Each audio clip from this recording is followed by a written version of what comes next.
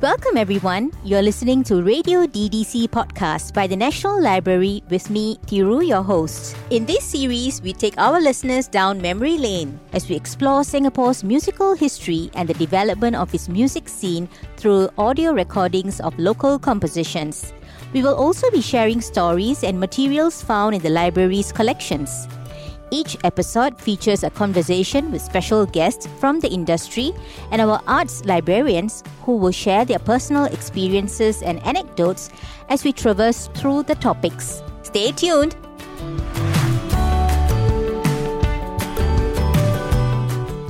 Musicals derive their power from words set to music, but it is the words of another group of people, the arts journalists and theatre critics, who give musicals the wings to either sink or soar in the public imagination. For the next 25 minutes, we will be listening into the conversation between literary arts librarian Michelle Heng and our special guest Clarissa Woon.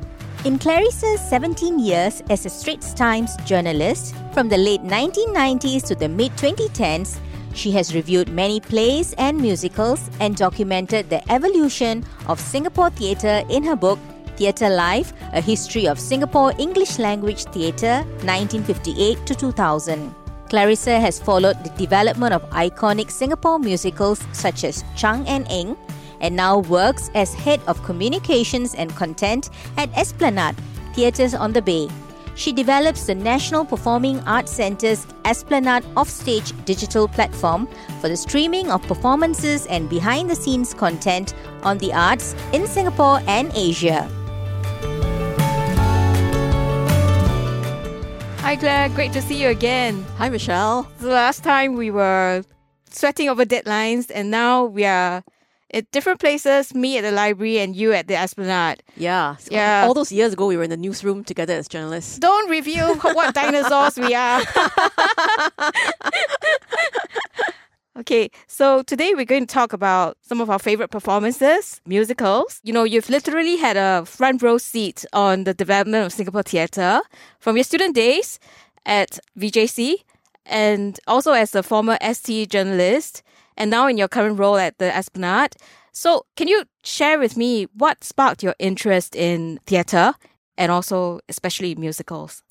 Okay, well, I think it started back when I was a kid because I mean, if you think about movies, actually the movie musical is as old as cinema itself. So when we were kids, musicals like The Sound of Music, Singing in the Rain, they were all playing on TV. And that was my first exposure. I remember watching The Sound of Music many times as a kid. And I liked singing, I liked theatre. So when I was in junior college, I joined the choir. I remember in the choir, we did a production of the Disney musical, Beauty and the Beast. Very embarrassing now, but I was what role were you playing? I was one of the three sisters, the bimbos, who fawned over Gascon. Yeah, so I mean, it was all a bit of fun as teenagers. And I mean, after that, when I became a journalist, I ended up reviewing theatre during the late 90s and the 2000s, and that was pretty much like, I guess, the heyday of musical theatre in Singapore. That was a period where a lot of theatre companies realized that musicals were something that was popular and something that they could sink their teeth into, and there were quite a number of them over those 2 decades. So yeah, I watched a lot of musicals, also overseas as well. When I was a postgraduate student in London, I saw musicals on the West End. I'd like to know, do you have a favorite Singapore musical? Could you share with us also how you feel about musicals as a genre? So I've been thinking about this. I think that one of the gifts that musical theatre gives to us is that it can take complex issues, issues that might be alienating to a lot of people and make them very entertaining in a very, with song and dance and all that. But it can really hit some home truths, through that medium. And I was just thinking about it because, during the pandemic, Wild Rice released some of its pantomimes, right, archival productions over YouTube for people to watch. And I got my kids, they're age 8 and 10, to watch Monkey Goes West, which is Wild Rice's pantomime, a localized adaptation of Journey to the West, the Chinese folktale, right? And I mean, it's really entertaining. It kept my kids glued to the TV set for 2 hours, which is a big achievement. Congratulations, Wild Rice. You know, they might have been playing online games otherwise. But one thing that struck me was that it was also very moving. It's about a boy who's searching for his mother who has disappeared, and like he sees her in his dreams. And that's the journey in a way that he takes. And I was very moved, and I could tell my son was very moved too, and he's close to me. And I realized that later on, because Alfian Saad, the playwright, shared about it, that actually when he was writing that musical, he was influenced a lot by his mother, who was battling cancer at the time while he was writing the musical, and a lot of those feelings came out. And yeah, I mean, it was very moving, and I was really glad that, you know, my son's first exposure to theatre was through this musical, that he learned something about humanity and loss.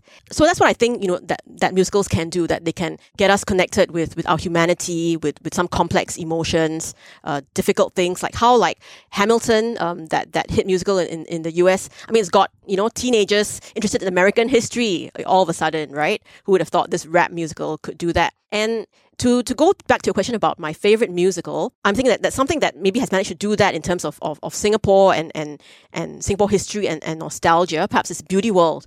I mean, it debuted in 1988. It was popular, but it also came out at a time where Singaporeans in general were finding their identity, and they were expressing it on stage. And suddenly, you know, artists and they realized, actually, it's something that we can do on stage. You can strike a chord with people. You know, everyone remembers Beauty World, cha cha cha. Yeah. The ladies, Beauty World, cha cha cha.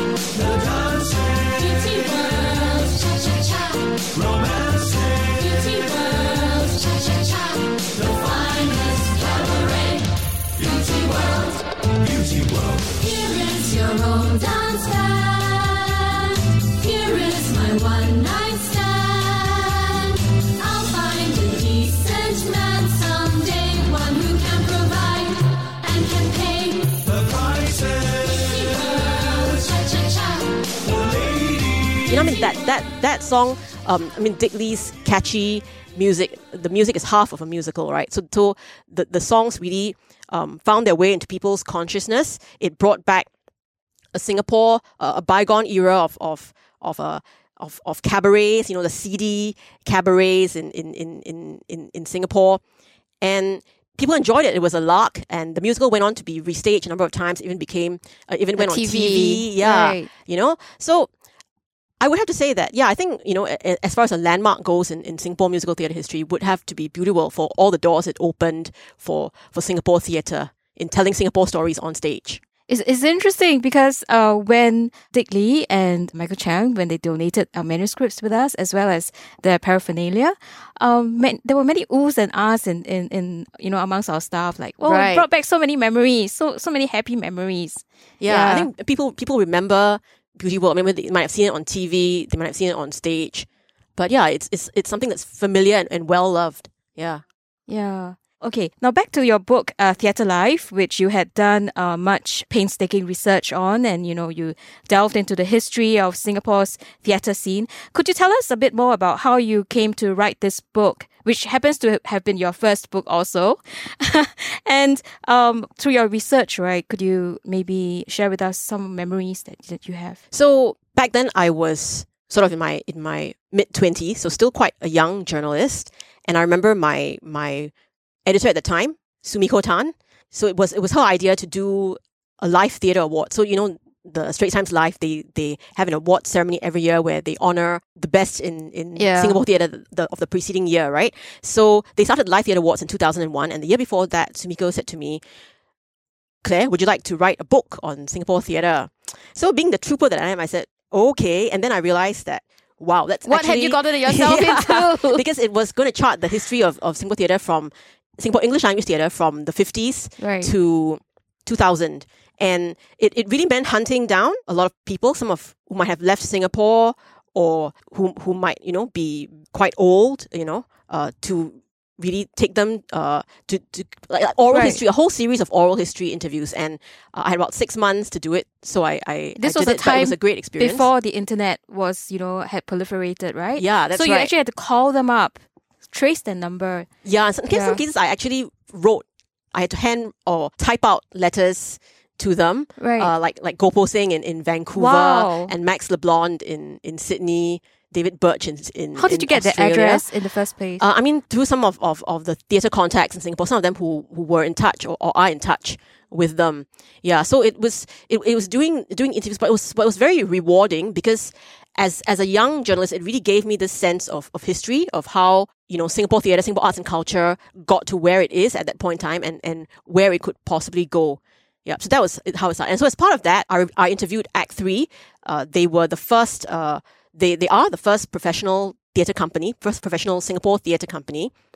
And I mean, as part of the interviews, theatre makers will tell you things, and one of the things they said was, hey, actually, while there's a lot of fuss being made about Beauty World was not the first Singapore musical. Actually, we did the first. Right. Yeah, it was Makan Place. So it was this musical about two teenagers who like to gather in a hawker centre about food. Singaporeans love food, and that was the first Singapore musical back in March 1988. Oh. So that was something that I discovered through the book. Beauty World actually came a few months later, but I think Beauty World's contribution was it popularized the genre of the musical. I think at that time it sold out 11 performances, 9,000 tickets. It was quite a feat. It's quite a feat. Yeah, in 1988. It made a lot of artists realize actually it's possible to be, to do theatre full time for a living. Right. Yeah. You started reviewing theatre really fresh out of university in your mid-20s, in your early 20s. And so you had written this book by your mid-20s,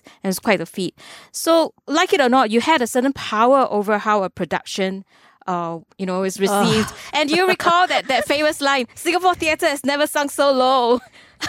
Yeah, I said that in one of my reviews. Right. Yes. So could you tell us, given that you had to write reviews, some of which were quite so-called controversial and probably got you some flack from theatre practitioners, how did you deal with this? So when I started out, I was very gung-ho, and I've always believed, even now, that I should speak the truth to power, or be true to what I feel about something. So I always stood by that.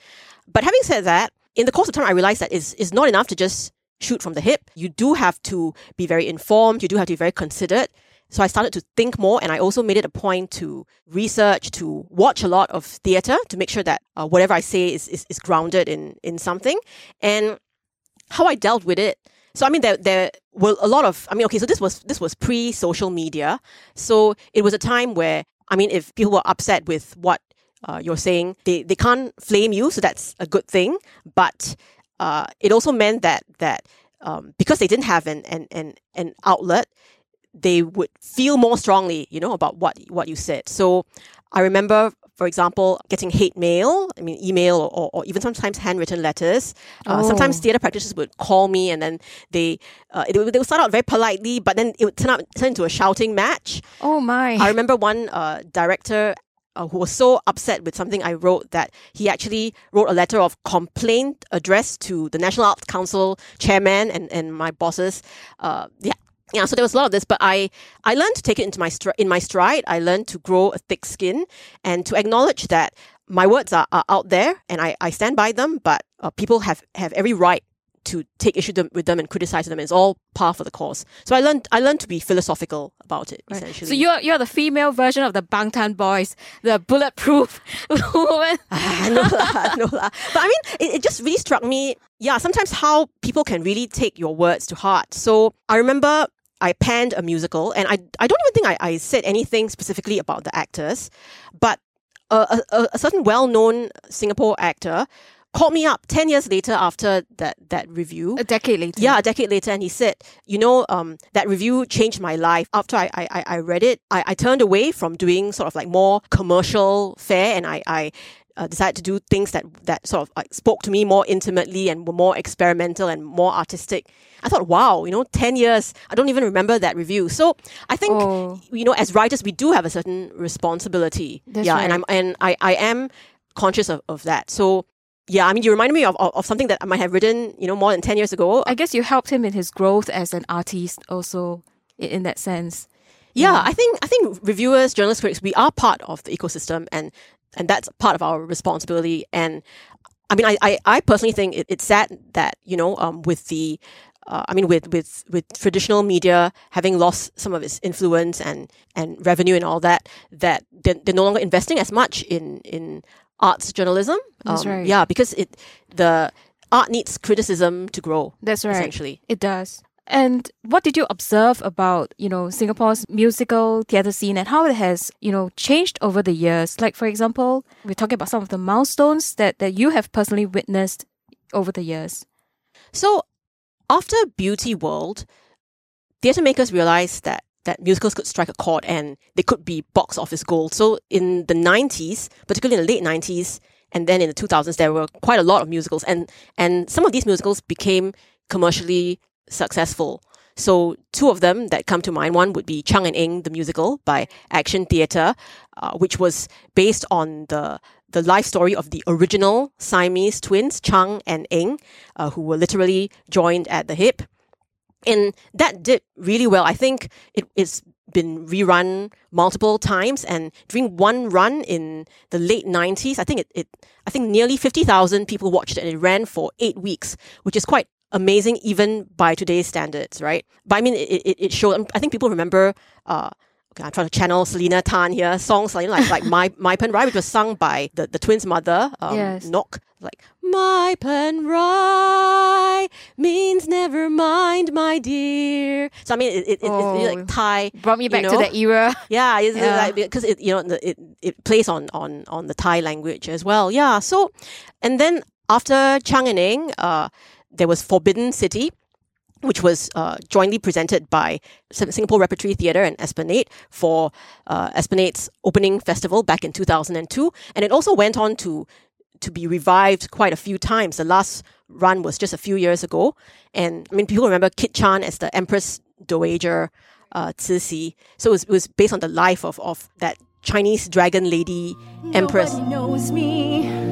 No one can feel the pain that I've known. The days without love, the nights all alone. If no one will fight, I'll fight on my own. Nobody knows. Nobody sees me. Thought I'd accept the rules of their game. They thought I'd give up and live with the shame. They'll take all I have and leave me the blame.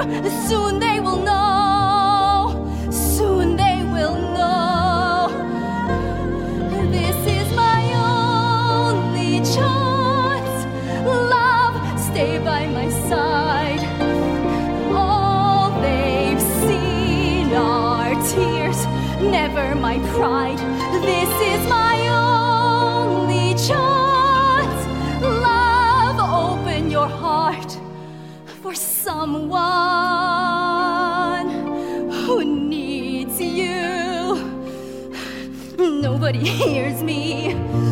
How could they think with all that they've done?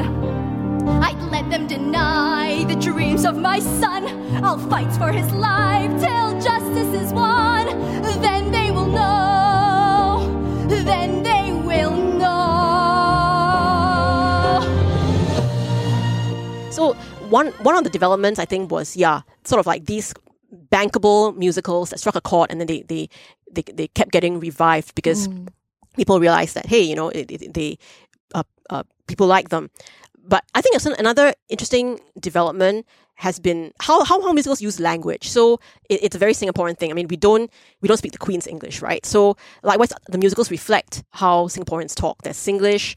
There are also other languages in the music. So our musicals are multilingual, and aside from English language musicals, we've also seen growth in Mandarin Broadway-style musicals, beginning with December Rains in the late 90s. Yeah. There have been quite a few other Mandarin musicals as well. And also Malay language musicals. So Esplanade worked together with a Malaysian company, Infinity, to produce Puteri Gunung Ledang and P. Ramlee the musical. So I think, the how the musical has evolved in Singapore is quite uniquely Singaporean in terms of reflecting how we use language, how we use English, and also the different languages. Right. We have actually been more confident in that sense and it shows in our musical performances. Would you agree with that? Yes, yeah. I think so. I mean, something that I remember, I mean, if you talk about musicals and identity or music and identity, so Dick Lee did an interview, which is archived on the Esplanade Offstage site.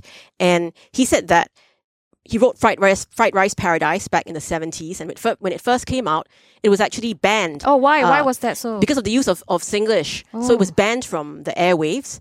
But, years later, after Beauty World became successful and all that, he was emboldened by it to just turn Fried Rice Paradise into a musical, and then he didn't care anymore about the use of Singlish, and then Fried Rice Paradise was well received. And then recently, so my kids found out that Dick Lee is a Facebook friend of mine, and they were very excited. And I was like, wow, Dick Lee? And apparently they heard Fried Rice Paradise in school because one of their friends sang it in a talent competition. So they were able to sing like, Fried Rice Paradise, nasi goreng very nice, 99 varieties, that's her speciality. Fried Rice Paradise, nasi goreng very nice, that's her speciality. 99 varieties, fried rice paradise. Shook, it's how it's been described. Booked a table very wise. That is what I would do.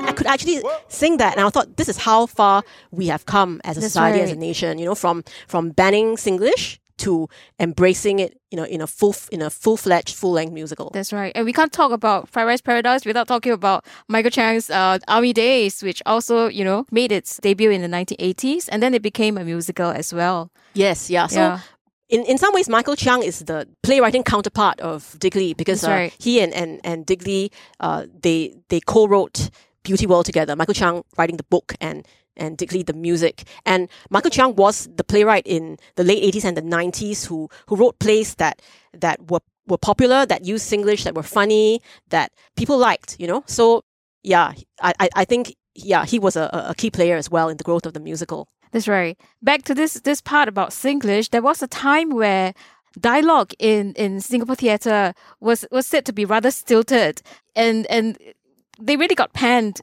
So that, could you tell us a bit more about what you found out, of the theatre in the 1960s? Okay, so as part of my research for the Theatre Live book, when we did the interviews for the early years in the 50s, 60s, and 70s, what I found was that period, there was, a lot of people saw English language theatre. It was dominated by expatriate groups like the Stage Club. There was still a bit of a colonial mindset. I mean, Singapore was independent in 1965, but the British troops only left in 73. So there was still a bit of a colonial hang-up. And a lot of companies, the few theatre companies that were active then, were quite reluctant to take a chance on local scripts and Singapore playwrights. So someone like Robert Yeo, who wrote poetry and plays in the 70s, found it difficult to get his play staged. And no one would pick up his play 1 year back home, not just because of its political subject matter, but also because at that time there was a stigma attached with local plays. They thought it couldn't be any good. So it took directors like Max Le Bon, for example, to take the play and to workshop it with actors so that, whatever flaws there might have been in the dialogue. So the line that's always quoted, like people say that this is line in a character in 1 year back home who says, bye Hua, and say Selamat Malam to young Lisa for me, right? And that is an awkward use of Singlish. No one in real life would speak like that. Yeah. So, but Max Le Bon worked with the actors, which included, like well-known people who would go on to be well-known luminaries like T. Sasitharan. to workshop the language so that it became more alive, you know, Right. and more organic and truer to how people speak. So I think this kind of, because theatre is a collaborative medium, so you actually need people, you need a group of people to come together and to make it come alive, you know, through acting and all that in different ways. And that's the only way playwrights can grow. So it took time, and I think we've come a long way since the 80s. Yes, we've certainly come a long way. I'd like to know, you know, you have given such a good summary of how our Singapore theatre scene, especially Singapore musical theatre, has evolved. What do you think are the challenges that still remain for not just the stage companies, but also the actors, writers, composers, audience, and even as performances have gained popularity? Yeah, that's a good question. So I think one of the ways in which Singapore theatre has grown, musical theatre specifically, is that we now have a talent pool of stalwarts and creatives, actors who can be counted on to, you know, to deliver a musical.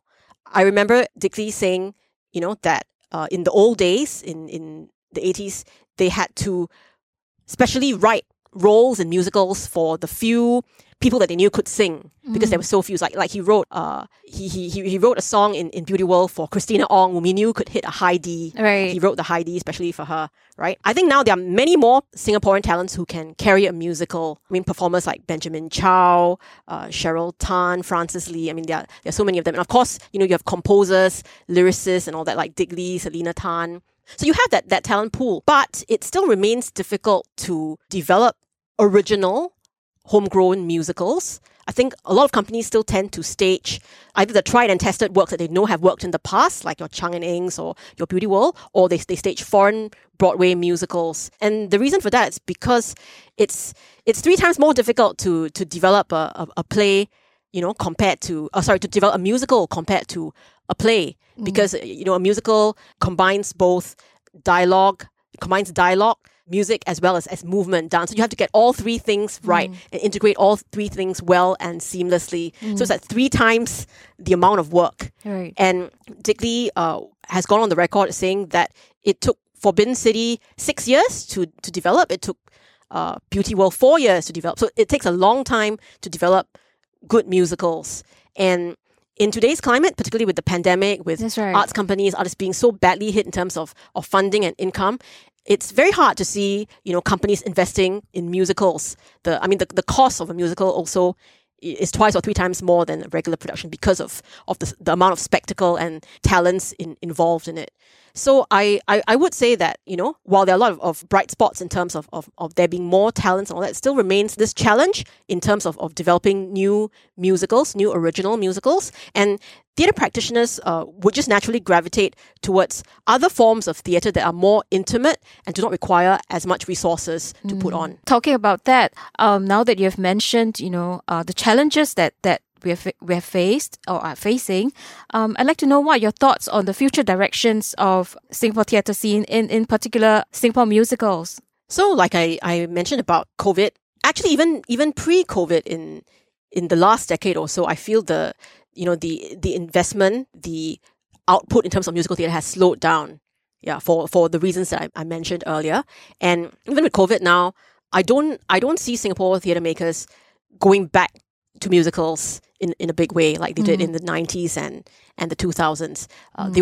They will find other ways to tell stories. In fact, you know, during the pandemic, theatre makers have used, for example, Zoom or digital forms. So theatre is a very resilient medium. So it will adapt. And right now, musical theatre may not be you know, the form of choice, but it will always have a place in people's hearts because people like listening to music. They like watching dance moves on stage, and you don't need to be someone very arty, you know, highbrow, literate to appreciate a musical. So a musical will always have its place, but I feel that, maybe it's season. This is not quite the season for it, but one day it will come back. That's a great thing to know. Yeah. We've had a great time with Clarissa today. Thank you very much, Clarissa. To end it off. Thank you for having me. No, you're welcome. It's brought, you know, I'm sure it will bring many, many memories back for many people as well of this glorious era of musical theatre. Would you like to sing to us one of your favorite musicals, some lines maybe? Oh, okay. I haven't sung in many years since my days in the choir. Okay, I'll try something from. So when I was in the choir, I mean, we were crazy about Les Mis, you know, because it was all the rage back then in Don't have in to the say 90s. when it was. Okay. Okay, I will sing something that's not so well known from Right. Les Mis. So it's sung by Eponine, the wave, as she's dying on the barricades. Let's see, I can remember it from memory. Don't you fret, Monsieur Marius. I don't feel any pain. A little fall of rain can hardly hurt me now. You're here, that's all I need to know.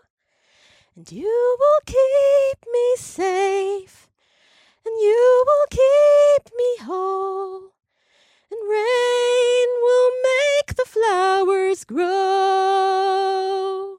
Woo! Thank you, Clarissa.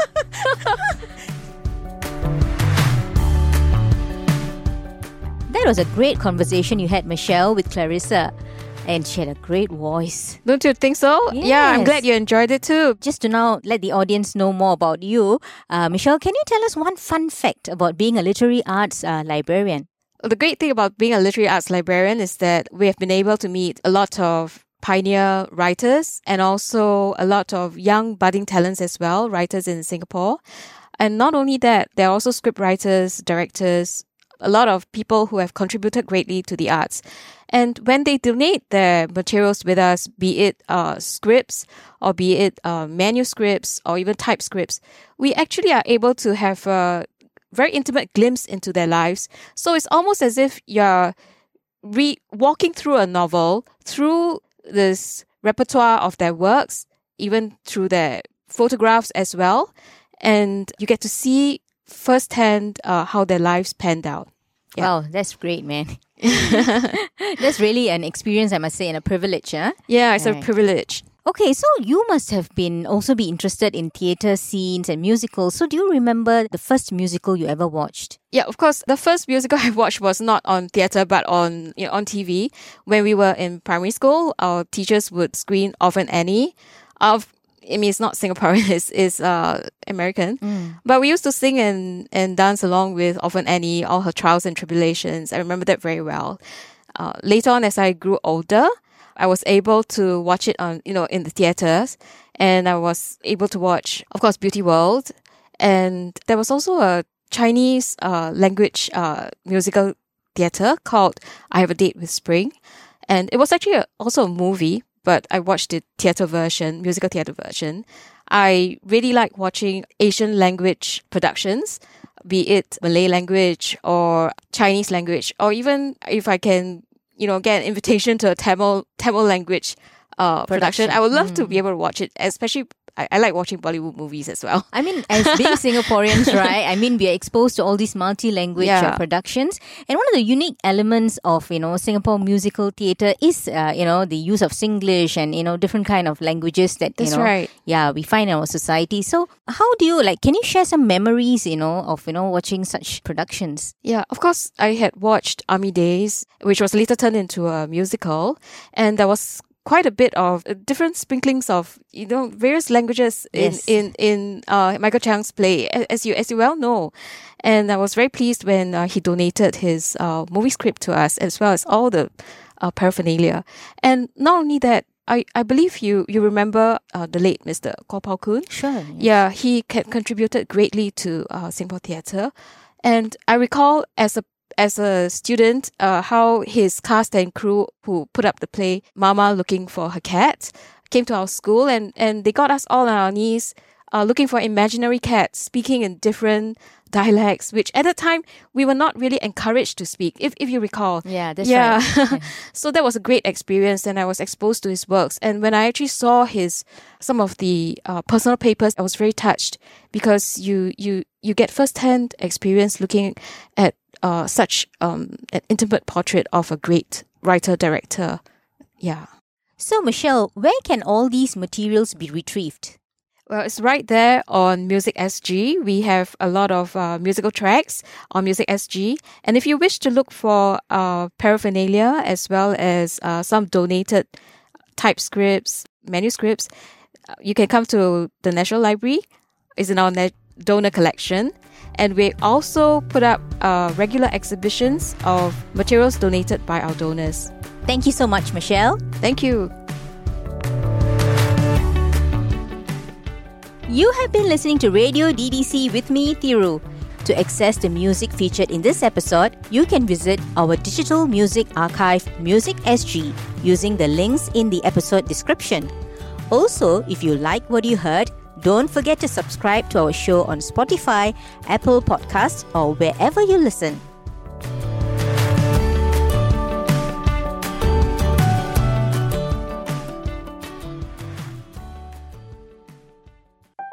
If you like Radio DDC, you may also like another NLB podcast we have called Moving Art.